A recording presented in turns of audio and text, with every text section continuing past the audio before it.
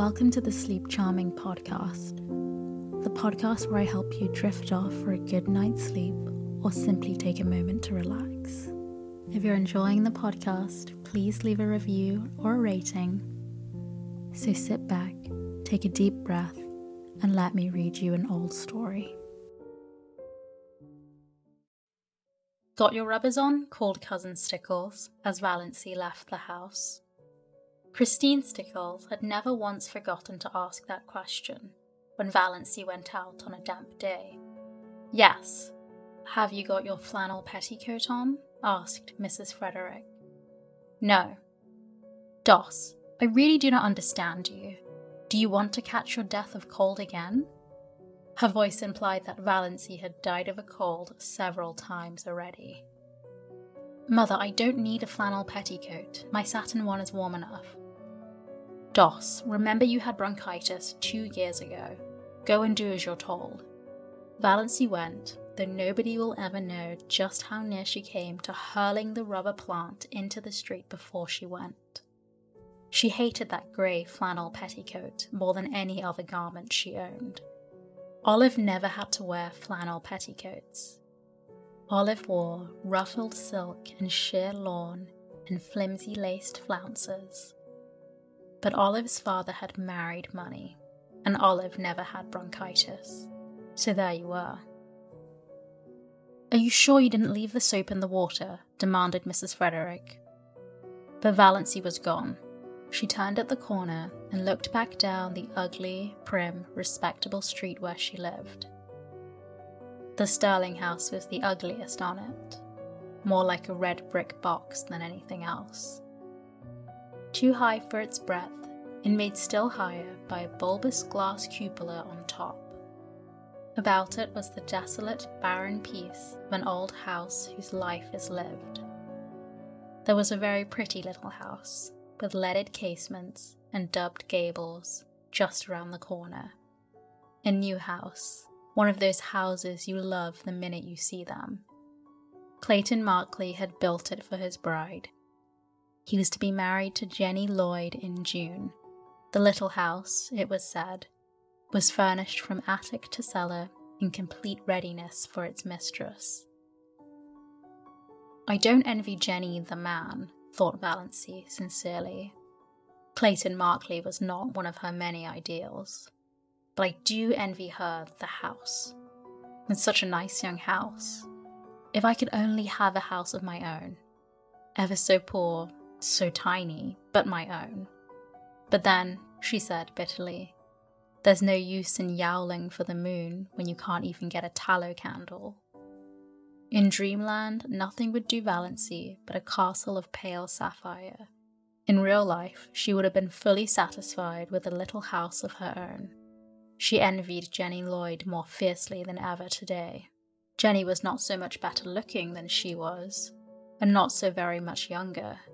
Yet she was to have this delightful house, and the nicest little Wedgwood teacups, Valency had seen them, an open fireplace, and a monogrammed linen, hem-stitched tablecloths, and a china closet. Why did everything come to some girls, and nothing to others? It wasn't fair. Valency was once more seething with rebellion as she walked along, a prim, dowdy little figure in her shabby raincoat and a 3-year-old hat, splashed occasionally by the mud of a passing motor with its insulting shrieks. Motors were still rather a novelty in Deerwood, though they were common in Port Lawrence, and most of the summer residents up at Muskoka had them. In Deerwood, only some of the smart set had them, for Deerwood was divided into sets. There was the smart set, the intellectual set, the old family set, of which the Sterlings were members, the common run, and a few pariahs. Not one of the Sterling clan had as yet condescended to a motor, though Olive was teasing her father to have one. Valency had never ever been in a motor car, but she did not hanker after this. In truth, she felt rather afraid of motor cars, especially at night. They seemed to be too much like big, purring beasts that might turn and crash you, or make some terrible savage leap somewhere. On the steep mountain trails around her blue castle, only gaily caparisoned steeds might proudly pace. In real life, Valency would have been quite contented to drive a buggy behind a nice horse. She got a buggy drive only when some uncle or cousin remembered to fling her a chance, like a bone to a dog. Of course she must buy the tea in Uncle Benjamin's grocery store. To buy it anywhere else was unthinkable. Yet Valency hated to go to Uncle Benjamin's store on her 29th birthday. There was no hope that he would not remember it. "Why?" demanded Uncle Benjamin leeringly as he tied up her tea. "Are young ladies like bad grammarians?" Valency, with Uncle Benjamin's will in the background of her mind, said meekly, "I don't know why." "Because," chuckled Uncle Benjamin, "they can't decline matrimony." The two clerks, Joe Hammond and Claude Bertram, chuckled also, and Valency disliked them a little more than ever. On the first day Claude Bertram had seen her in the store, she had heard him whisper to Joe, "Who is that?" And Joe had said, "Valency Sterling, one of the Deerwood old maids." "Curable or incurable?" Claude asked, with a snicker, evidently thinking the question was very clever. Valency smarted anew with the sting of that old recollection. 29, Uncle Benjamin was saying. "Dear me, Doss, you're dangerously near the second corner, and not even thinking of getting married yet? 29? It seems impossible." Then Uncle Benjamin said an original thing. Uncle Benjamin said, "How time does fly." "I think it crawls," said Valency passionately. Passion was so alien to Uncle Benjamin's conception of Valency that he did not know what to make of her. To cover his confusion, he asked another conundrum as he tied up her beans. Cousin Stickles had remembered at the last moment that they must have beans. Beans were cheap and filling. "What two ages are apt to prove illusory?" asked Uncle Benjamin, and not waiting for Valency to give it up, he added, "Mirage and marriage." "Mirage is pronounced mirage," said Valency shortly, picking up her tea and beans.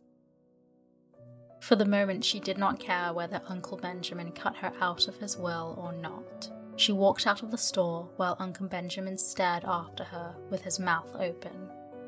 Then he shook his head. "Poor Doss is taking it hard," he said. Valency was sorry by the time she reached the next crossing. Why had she lost her patience like that? Uncle Benjamin would be annoyed and would likely tell her mother that Doss had been impertinent. To me, and her mother would lecture her for a week. "I've held my tongue for 20 years, thought Valency. Why couldn't I have held it once more? Yes, it was just 20, Valency reflected, since she had first been twitted with her loverless condition. She remembered the bitter moment perfectly. She was just 9 years old, and she was standing alone on the school playground, while the other girls of her class were playing a game in which you must be chosen by a boy as his partner before you could play. Nobody had chosen Valency, little, pale, black-haired Valency, with her prim, long-sleeved apron.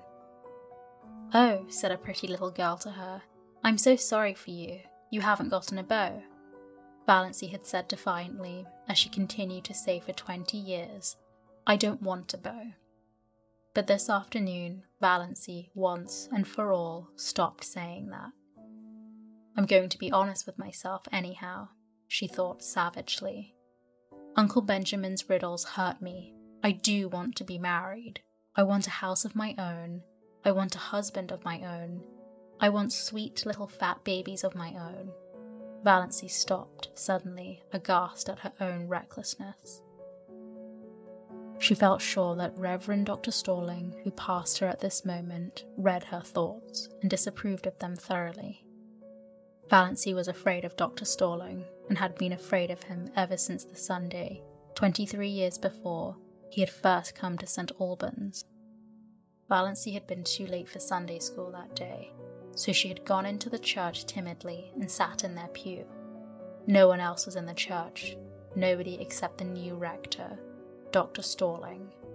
Dr. Stalling stood up in front of the choir door, beckoned to her, and said sternly, "Little boy, come up here."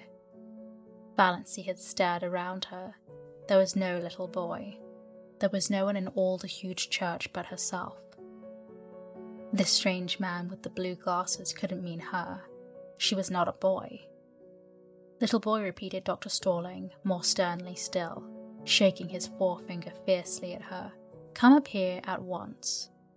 Valancy arose, as if hypnotized, and walked up the aisle.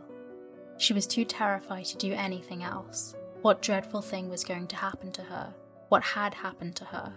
Had she actually turned into a boy? She came to a stop in front of Dr. Stalling. Dr. Stalling shook his forefinger with a long, knuckly finger at her and said, "Little boy, take off your hat."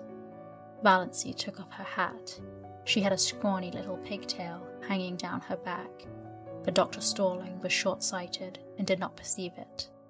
"Little boy, go back to your seat and always take off your hat in church, remember." Valancy went back to her seat, carrying her hat like an automaton. Presently her mother came in. "Doss," said Mrs. Sterling, "what do you mean by taking off your hat? Put it on instantly." Valancy put it on instantly. She was cold with fear, lest Dr. Sterling should immediately summon her up front again. She would have to go, of course. It never occurred to her that one could disobey the rector, and the church was full of people now. Oh, what would she do if that horrible stabbing forefinger was shaken at her again before all those people? Valancy sat through the whole service in an agony of dread, and was sick for a week afterwards. Nobody knew why. Mrs. Frederick again bemoaned herself of the delicate child. Dr. Stalling found out his mistake and laughed it over to Valancy, who did not laugh. She never got over the dread of Dr. Stalling, and now to be caught by him on the street corner thinking such things. Valancy got her John Foster book, Magic of Wings. His latest, all about birds, said Mrs. Clarkson. She had almost decided that she would go home instead of going to see Dr. Trent. Her courage had failed her.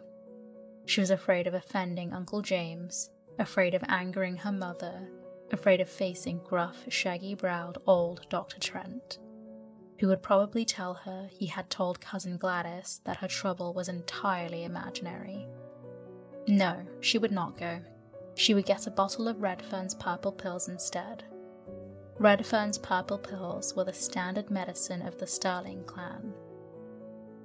Had they not cured second cousin Geraldine when 5 doctors had given up on her? Valancy always felt very skeptical concerning the virtues of the purple pills, but there might be something in them, and it was easier to take them than to face Dr. Trent alone. She would glance over the magazines in the reading room a few minutes and then go home. Valancy tried to read a story, but it made her furious. On every page was the picture of a heroine surrounded by adorning men. And here was she, Valancy Sterling, who could not get a solitary beau. Valancy slammed the magazine shut. She opened Magic of Wings. Her eyes fell on the paragraph that changed her life. "Fear is the original sin," wrote John Foster. "Almost all the evil in the world has its origin in the fact that someone is afraid of something. It is a cold, slimy serpent coiling about you. It is horrible to live with fear, and it is of all things degrading." Valancy shut Magic of Wings and stood up. She would go and see Dr. Trent. The ordeal was not so dreadful after all. Dr. Trent was as gruff and abrupt as usual, but he did not tell her her ailment was imaginary. After he had listened to her symptoms and asked a few questions and made a quick examination, he sat for a moment, looking at her quite intently. Valancy thought he looked as if he was sorry for her. She caught her breath for a moment. Was the trouble serious? Oh, it couldn't be. Surely, it really hadn't bothered her much. Only lately had gotten a little worse. Dr. Trent opened his mouth, but before he could speak, the telephone at his elbow rang sharply. He picked up the receiver.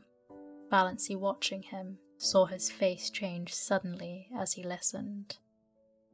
Dr. Trent dropped the receiver, dashed out of the room and upstairs without even a glance at Valancy.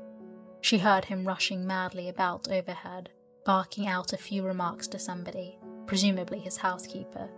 Then he came tearing down the stairs with a club bag in his hand, snatched his hat and coat from the rack, jerked open the street door, and rushed down the street in the direction of the station. Valancy sat alone in the little office, feeling more absolutely foolish than she had ever felt before in her life. Foolish and humiliated. So this was all that had come of her heroic determination to live up to John Foster and cast fear aside. Not only was she a failure as a relative, and non-existent as a sweetheart or friend, but she was not even of any importance as a patient. Dr. Trent had forgotten her very presence in his excitement over whatever message had come by telephone. She had gained nothing by ignoring Uncle James and flying in the face of family tradition. For a moment, she was afraid she was going to cry. It was all so ridiculous. Then she heard Dr. Trent's housekeeper coming down the stairs. Valancy rose and went to the office door. "The doctor forgot about me," she said, with a twisted smile. "Well, that's too bad," said Mrs. Patterson sympathetically. But it wasn't much wonder. Poor man. That was a telegram they phoned over from the port. His son has been terribly injured in an auto accident in Montreal. The doctor had just 10 minutes to catch the train. I don't know what he'll do if anything happens to Ned. He's just bound up in the boy. You'll have to come again, Miss Sterling. I hope it's nothing serious. Oh no, nothing serious, agreed Valancy. She felt a little less humiliated. It was no wonder poor Dr. Trent had forgotten her at such a moment. Nevertheless, she felt very flat and discouraged as she went down the street. Valancy went home by the short cut of Lover's Lane. She did not often go through Lover's Lane, but it was getting near supper time, and it would never do to be late. Lover's Lane wound back of the village under great elms and maples, and deserved its name. It was hard to go there at any time and not find some canoodling couple, or young girls in pairs, arms intertwined. Valancy didn't know which made her feel more self-conscious and uncomfortable. This evening she encountered both. She met Connie Hale and Kate Bailey, in new pink organdy dresses with flowers stuck coquettishly in their glossy bare hair. Valancy had never had a pink dress or worn flowers in her hair. Then she passed a young couple she didn't know, dandering along, oblivious to everything but themselves. The young man's arm was around the girl's waist quite shamelessly. Valancy had never walked with a man's arm about her. She felt that she ought to be shocked. They might leave that sort of thing for the screening twilight, at least, but she wasn't shocked. In another flash of desperate, stark honesty, she owned to herself that she was merely envious. When she passed them, she felt quite sure that they were laughing at her, pitying her. There's that queer little old maid, Valancy Sterling. They say she never had a beau in her whole life. Valancy fairly ran to get out of Lover's Lane. Never had she felt so utterly colourless and skinny and insignificant. Just where Lover's Lane debouched on the street, an old car was parked. Valancy knew that car well, by sound at least, and everybody in Deerwood knew it. This was before the phrase Tin Lizzie had come into circulation in Deerwood, at least. But if it had been known, this car was the tinniest of Lizzies, though it was not a Ford, but an old grey Slosson. Nothing more battered and disreputable could be imagined. It was Barney Snaith's car, and Barney himself was just scrambling up from under it in overalls plastered with mud. Valancy gave him a swift, furtive look as she hurried by. This was only the second time she'd ever seen the notorious Barney Snaith. though she had heard enough about him in the 5 years that she had been living up back in Muskoka. The first time had been nearly a year ago, on the Muskoka Road. He had been crawling from under his car then, too, and he had given her a cheerful grin as she went by, a little whimsical grin that gave him the look of an amused gnome. He didn't look bad. She didn't believe he was bad, in spite of the wild yarns that were always being told of him. Of course, he went tearing in that terrible old grey Slosson through Deerwood at all hours when decent people were in bed, often with old roaring Abel, who made the night hideous with his howls. Both of them dead drunk, my dear, and everyone knew that he was an escaped convict and a defaulting bank clerk and a murderer in hiding and an infidel and an illegitimate son of an old roaring Abel gay, and the father of roaring Abel's illegitimate grandchildren, and a counterfeiter, and a forger, and a few other awful things. But still, Valancy didn't believe he was bad.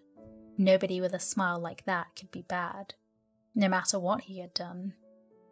It was that night the Prince of the Blue Castle changed, from being a grim jaw and hair with a dash of premature grey, to a rankish individual with overlong tawny hair, dashed with red, dark brown eyes, and ears that stuck out just enough to give him an alert look, but not enough to be called flying jibs.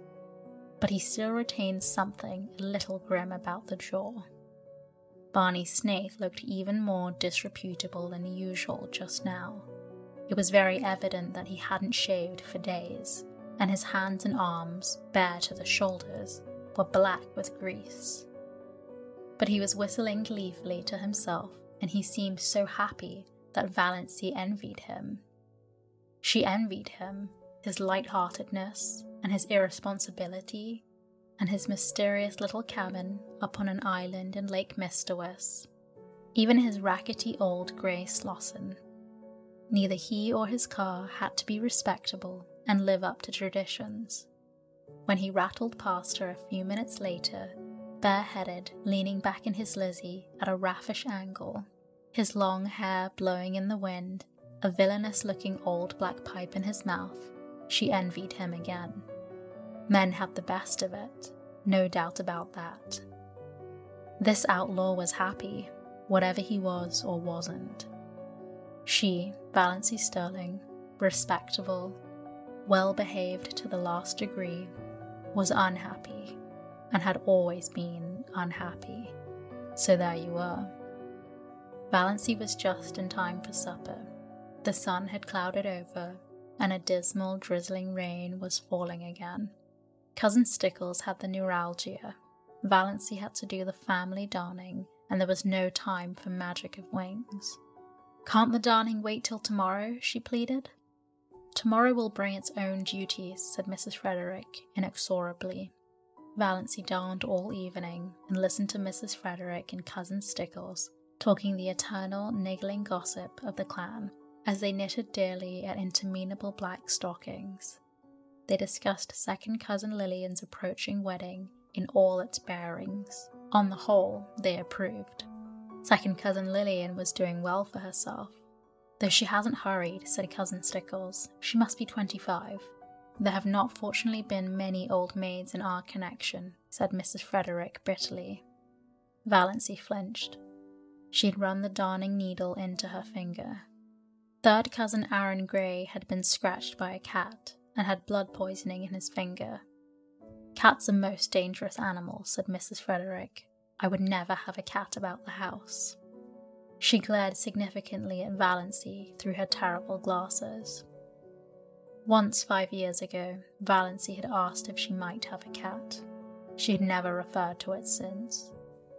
But Mrs. Frederick still suspected her of harbouring the unlawful desire in her heart of hearts. Once Valancy sneezed.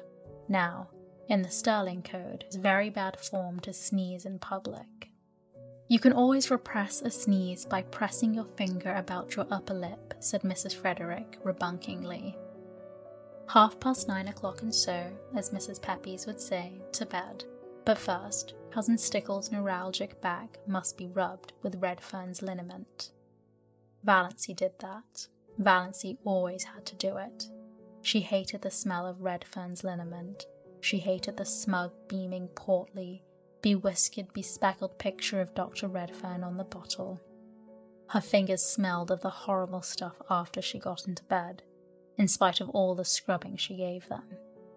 Valency's day of destiny had come and gone. She ended it as she begun it, in tears.